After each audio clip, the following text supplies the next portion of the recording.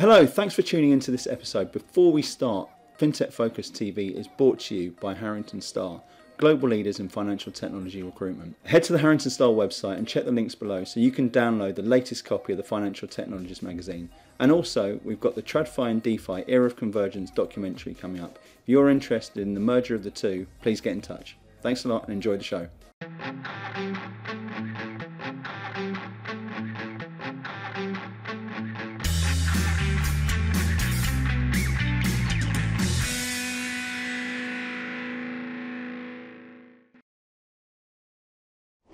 Hello and welcome to another episode of FinTech Focus TV. This one is a special one. We are coming live from SteelEye's HQ with Matt Smith. Matt, how are you? Hey, good. Nice to have you, Toby. Great to have you back on the show. This is the first one we've done it in person for a while, I think. Maybe we did one ages ago back in the office, the old offices. We've been on Zoom for ages and now we're back in person. And there's loads of exciting news for us to share today. Some really exciting things that are happening to the business. Before we get into all of that though, tell us a little bit about yourself and SteelEye. Yeah, so SteelEye is a RegTech company. So we sell regulatory compliance solutions to the financial markets. But the reality is we're a data and analytics company. So we sell RegTech solutions to the market, a RegTech business to our investors. But at the heart of it, we really are a data company. Yeah, and I think we've spoken a number of times about this in the past. It's a company that I think has been incredible, and we look back to 2020 and the pandemic. It's another business that's sort of thrived through that, if that's the right way of saying it. Move further forward, and tell us a little bit about what's happening at the moment. Yeah, so it's an exciting time for us. 2 weeks ago, we closed our Series B fundraise for 18 million sterling. Congratulations. Thank you. And for us, it's been a long journey. Actually, it was August 24th last year. I was in Bermuda for a board meeting, and it was where the board instructed me to go off and start the process of fundraising. Yeah. And literally I don't know how these things happen, but it was a year to the day that we actually closed the funding round. That's incredible, isn't it? And yeah, I mean, during that time, loads happened, right? Like we went through the process of looking for bankers to work with us on the process. It was the first time we used bankers in the fundraising process. And then obviously going out into the market, trying to find a partner for the next stage of the journey. And, there's things that we want to do as a business that we've thought a lot about, and we want to find a partner that can align with that. And we did that all in an environment where we had conflict in the Ukraine. And this was driving energy prices up. And on the back of that, we saw lots of inflation. We saw supply chains seize up with the pandemic, with Brexit. So it was a really tough environment to raise money. So it's exciting. I think that's a really interesting thing as well, because look, this is at the moment isn't necessarily the easiest time to raise money. I've spoken about this on the show a number of different times, that right now, good companies are still able to attract and get investment into their businesses.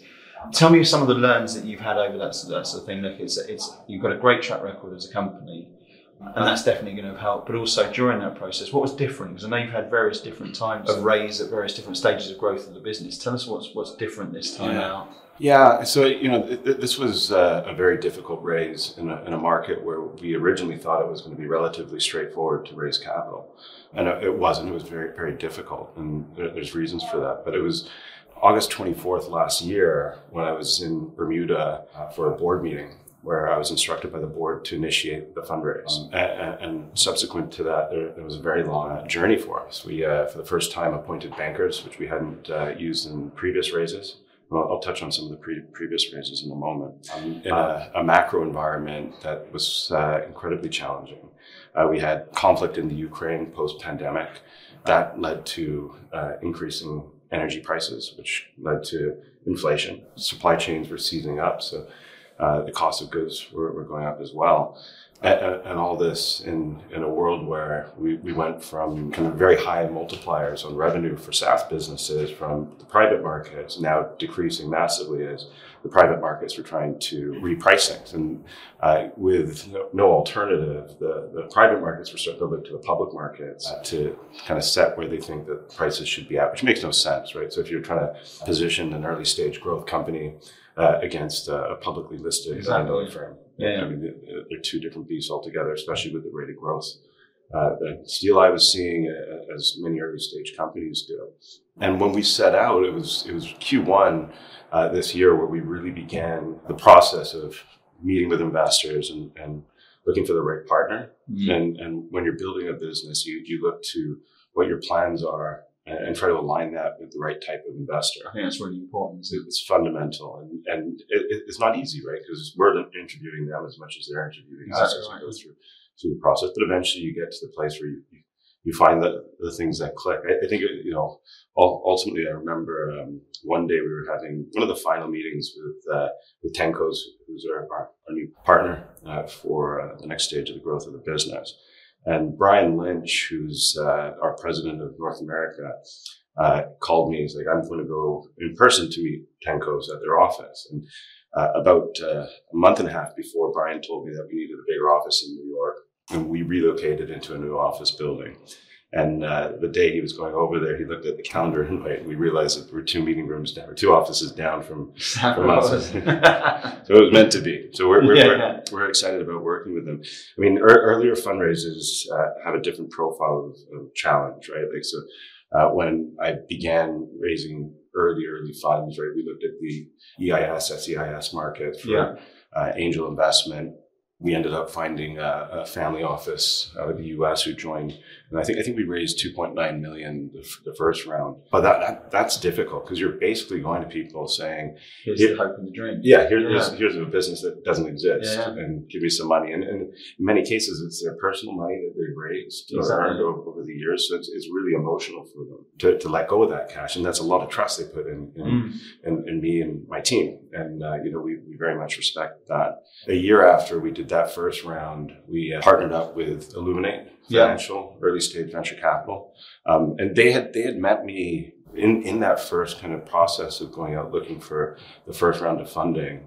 And they were kind enough not to laugh at me when I walked into their office with a PowerPoint presentation, valuing it at X million with nothing in it.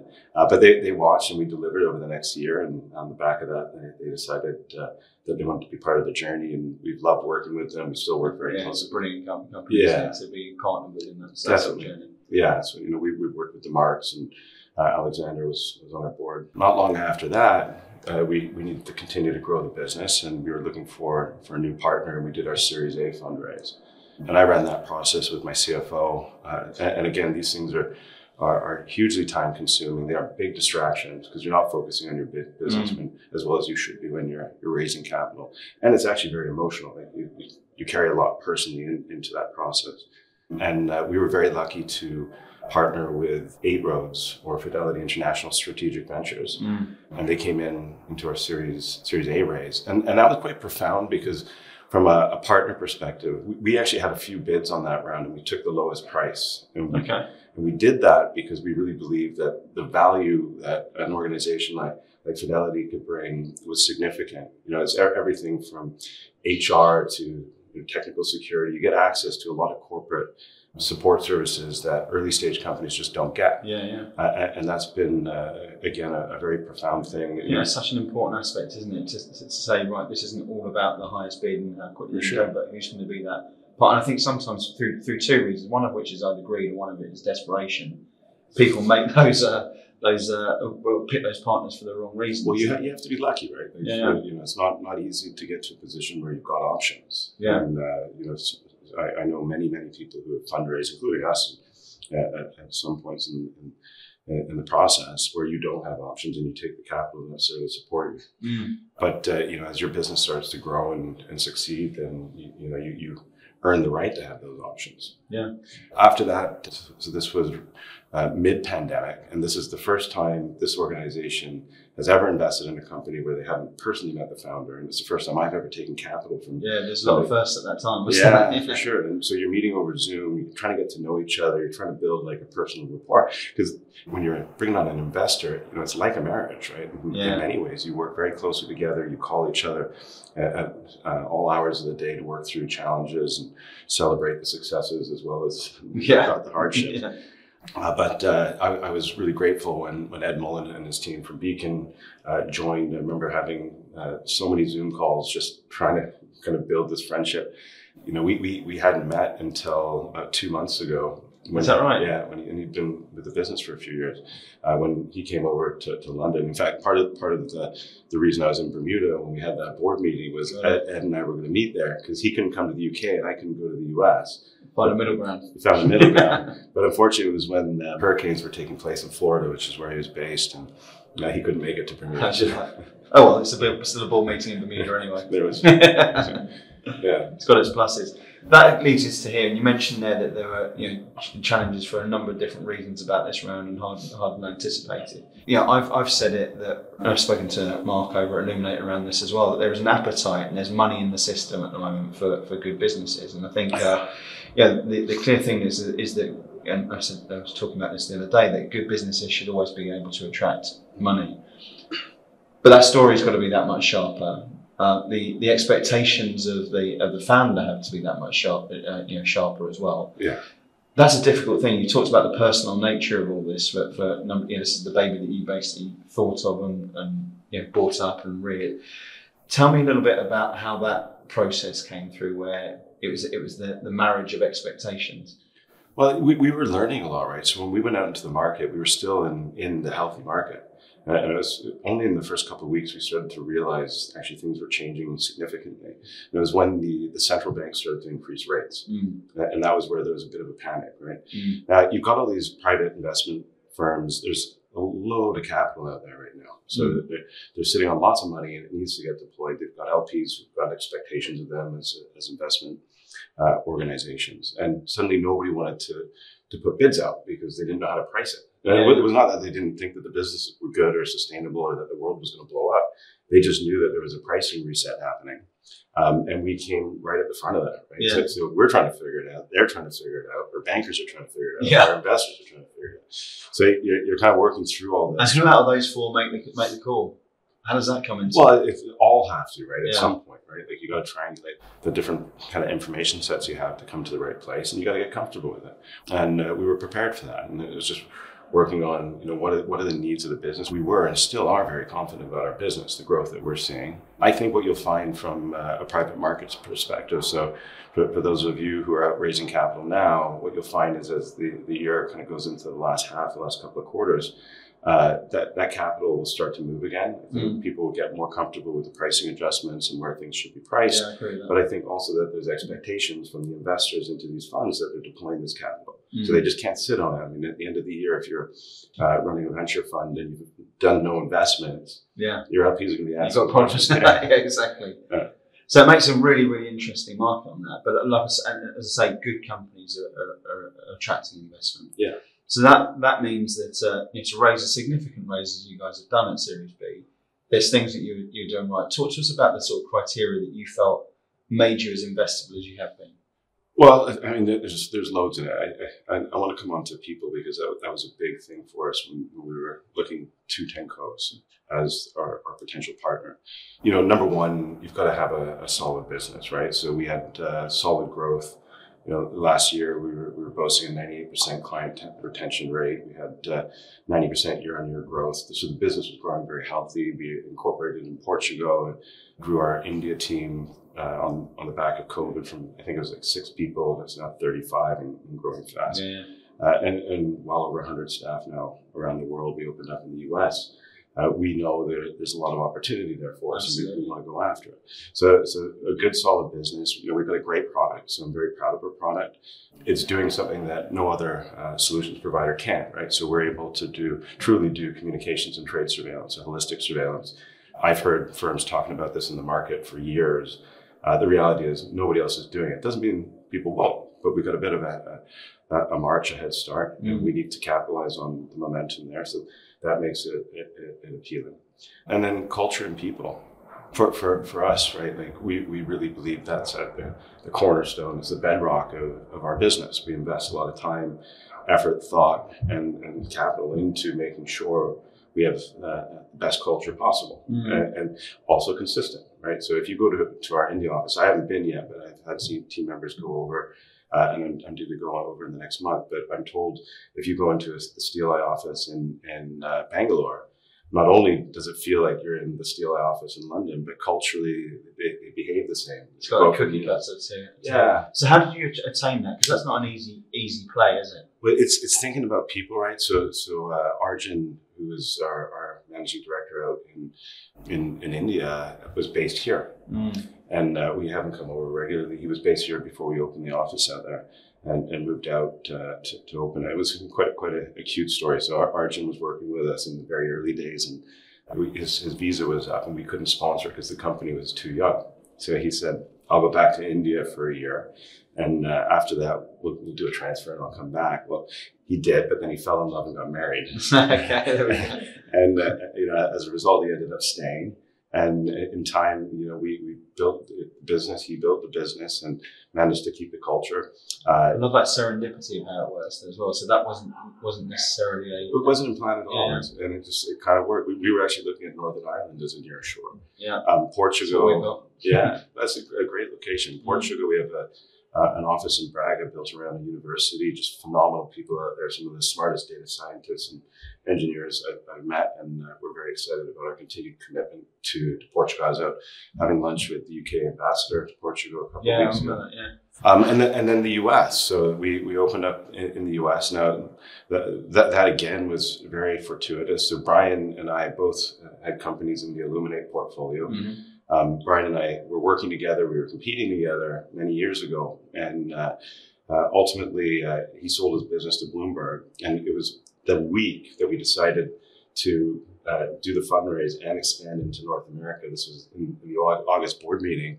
Brian calls me and he's like, "Matt, have you got anything going? I'm keen to get back into the early stage." And it just worked, right? So he joined us, but he culturally knew us. My CFO used to be his CFO, so there was some kind of tie in there. He knew our people and very much aligned to our culture. We then have sent out Emmy Grandstrom secondment to help us not just build the marketing franchise out in North America, but help instill the culture. Yeah. So it seems to be working, and the culture evolves, but it's an important element to why Tenco's decided to invest in it. I think that's a really important part, isn't it? Because the more and more I look at this, the more people I speak to, the more I recognise that culture is a key ingredient to everything that successful businesses are built on. I think sometimes people really focus on products or the technology and all those sort of things, and they make a lot of noise around that. But it's the culture and the people that allow all of those great things to happen as a company there afterwards. You have to have it all, right? Yeah, absolutely. And I think it's driven by that, isn't it? If you've got culture, you keep the retention. If you've got the retention, you can do great things and attract greater people, etc., etc. And I know that's been the secret ingredient that you guys put hard, right? I go think back to early funding and things like that, like the stages where it's make or break, right? If you run out of money, that's it. The company's gone, and you're doing this while trying to build a culture. Yeah. And I just remember in those days there was these ways where the culture was awesome, and then it was terrible, and then it was all along we had a great product, right? And we had a good business, but it was kind of getting all that right, and then at some point it just kind of all connects. And so what allowed that to connect? If you saying you went through those undulations of culture. The people. It's getting the people right. So people. Find the right people. If you've got somebody who's bad for culture or toxic, certainly in an early stage company, they just have to go and they have to go fast. Yeah. And you've got to learn how to recognize that. And then the good people empower them, right? And you spent a lot of time, thought and energy making it a great place to work as well. You spent a lot of time making sure that you're thinking of people. I mean, look, I know you had all the company's kids Amy the other day as an example, but I think there's a lot of thought and attention put into that. Has that always been conscious, or has it been the fact that it's something which is in you naturally? So if you look at our culture, how I kind of think of it, right? We're a company of foodies. Mm-hmm. I'm a foodie. I love eating out. I encourage it. I support it. And everybody seems to kind of have that in them. In fact, one of my favorite interview questions that I like to throw in randomly halfway through, if somebody's watching this and they haven't edit this out, is what's your favorite restaurant and why? And the reason I ask, as much as I'm curious about learning about new restaurants, you learn a lot about somebody, right? Yeah. What motivates them? What's kind of emotionally connecting them to an experience that they have while eating? What's the food they like? And you learn a lot about somebody, and you hear some fascinating tales. I mean, this is now a question which can't not be asked. What's your favorite restaurant and why, man? And I get that thrown back at me, and that's hard because I've got so many. The one I tend to fall back on because it is a special one for me is I used to live in Hong Kong for many years, and Southeast Asia is very kind of close to my heart. But there's a place in Macau. So if you've ever been to Macau, Macau is the Vegas of Asia. It's an ex-Portuguese colony. It's got the casinos. It's 45 minutes by boat from Hong Kong, or like 5 minutes by helicopter. And then on the very backside, as you go through, way past all the casinos into nowhere, there's a beach. And on this beach, there's a little restaurant called Fernando's. And you just get sucked into Portugal. And the food is great. It's really inexpensive, and it's just magical. Love it. Love it. So let's get back on to script. to script from that little segue. There's investment, there's excitement, there's companies who are backing this, the businesses, the business and the records, and all of the good news keeps on coming out of SteelEye at the moment. Tell us about what this means. What does Series B mean for you, for your customers, for the team? Where does it go? Well, I mean, we were growing fast anyways. We were investing quite heavily into growth. We saw North America as being a key opportunity for us. We have clients in Canada and the US today, and we can support that from here. But for us, there's a big sales and marketing and sales support agenda that we want to invest in, which is where we're going right now. So we have a hiring plan. We're looking at recruiting quite a lot of staff over there, mainly on that kind of commercial side of things as opposed to engineering, where we do a lot of that here in the UK, Portugal, and India. So we'll be investing a lot into there. We obviously will continue to grow our business here in Europe. We're investing a lot in bringing in people to help us do that, accelerate our products, scale the business. We're now selling into tier one institutions as much as second tier institutions. And there's a whole different profile about how you support that, how you execute that, expectations on products. So we're investing a lot into that, and we'll continue. North America for me was always a strategic growth opportunity from a geographical perspective. But we've started to do a lot of business in Asia, coming into Australia. We view that as very much a growth opportunity for us. So we have clients in Asia and Singapore and Hong Kong, Australia. We've got a person going over to Melbourne to start helping set up the business down there. We'll be setting up in Singapore to support the region. And for us, that's kind of an exciting side of the business that is opportunistic as opposed to strategic, and that's just driven off commercial opportunity. So again, it comes down then to an increasing client base, more options. Talk about the products in itself. What do you anticipate? What can customers expect to see from you? Well, so we offer 3 products today. So we do communication surveillance, trade surveillance, which is best execution, TCA, market abuse detection, and then finally European regulatory reporting. And we'll continue to support those kind of 3 vertical ecosystems. We are the only provider that we know of that's doing holistic surveillance across trade and communications, which in this world is absolutely relevant. So if you think about insider trading as an example, if somebody's offering you a product that does communications or trades independently, I'm sorry, you're not actually supervising for insider trading. To do insider trading, you need to know the orders and trades. So what was being traded? You need to know what was going on in the market. So market price, market volume, you need market data. So we have all the market data. You need to know what's being said. So is somebody on WhatsApp, Bloomberg, email, voice. And then finally, what's going on in the news. So you need news information to actually do insider trading properly. And without having all that information together in one place, you wouldn't be able to successfully, as far as I'm concerned, truly monitor for insider trading. We're the only provider in the market today that offers that. That could change, will change at some point, I'm sure. But today, that's just the facts. So we'll continue to invest in being the strongest in those products. Are we going to do Canadian IROC reporting, swap reporting in the US? Maybe. We're figuring that out as we start to work out our US strategy. Certainly what I want to do a lot more of is empower our clients to harness this data, right? So you go through a painful exercise of building a data lake that's fully populated, make use of it, open REST APIs, reporting capabilities. We know a lot of the competition in this space will find ways to capitalize off their clients for allowing them access to this data that belongs to them. We believe in the democratization of information. That this is your data, you should have rights to it, you should be able to access it.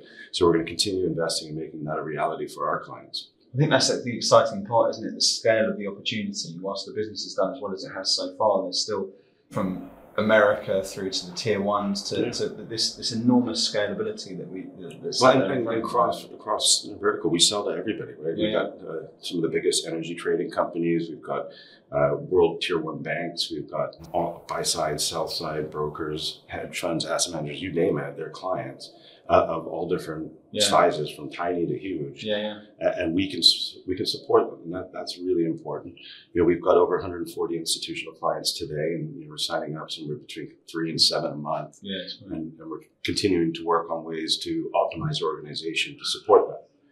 The more efficient we are at onboarding, as an example, the less strain it puts on my integration teams, the less complexity there is for clients. We're just implementing a system to optimize that. And we're looking at every element of our business. How do we scale faster, leaner, and meaner? Love the sound of it. So I'm going to finish with one last thing. That there's excitement, and we're talking about growth, and we're talking about a business now that's going to really take the bull by the horns and move further forward. When people are watching this and thinking, that's a ship that I need to be on, why are people joining SteelEye? Why should they join SteelEye? And what's the opportunity look like for people who are coming into it? Well, I think I don't obviously interview everybody, but I do interview a few roles. I always ask that question: like, why do you want to work for my company? I think like the word on the street is we've got a reputation of really treating our staff well. We have a lot of integrity, and that's internally and externally with our clients as well as with our employees and partners. We have a great product. Right? I mean, I'm lucky as an entrepreneur when you start a business. And you've got no product, and you've got to build it, and you've got engineers off coding it. When it comes out good, you're just very lucky. I remember when we hired our first UX designer. He was an Italian guy, and he would come in, and I'd sit there and say, I want it to look like this, and this button to be there. One day he looked at me and he's like, Matt, if you tell me how to design this one more time, I'm out of here. So then the next 3 months, I just had to sit there, crossing my fingers, hoping when the ta-da moment came, it was going to be a good product, and it was. So you did all right on that one. Yeah. So that whole thing, I think that from my experience, and this is outside looking in, and obviously having some sort of interest over the years and seeing it all grow, it's again, it's great people mixed with being looked after and doing some exciting things that are really moving the markets further forward. So, Matt, congratulations. It sounds like everything's going really, really well. I'm excited to see what's happening. The hard work starts now. It does indeed. Give yourself a week or two to enjoy it. But Matt, lovely having you on the show. Yeah, thank you very much. And thank you all for watching. We'll see you soon on an episode of FinTech Focus TV.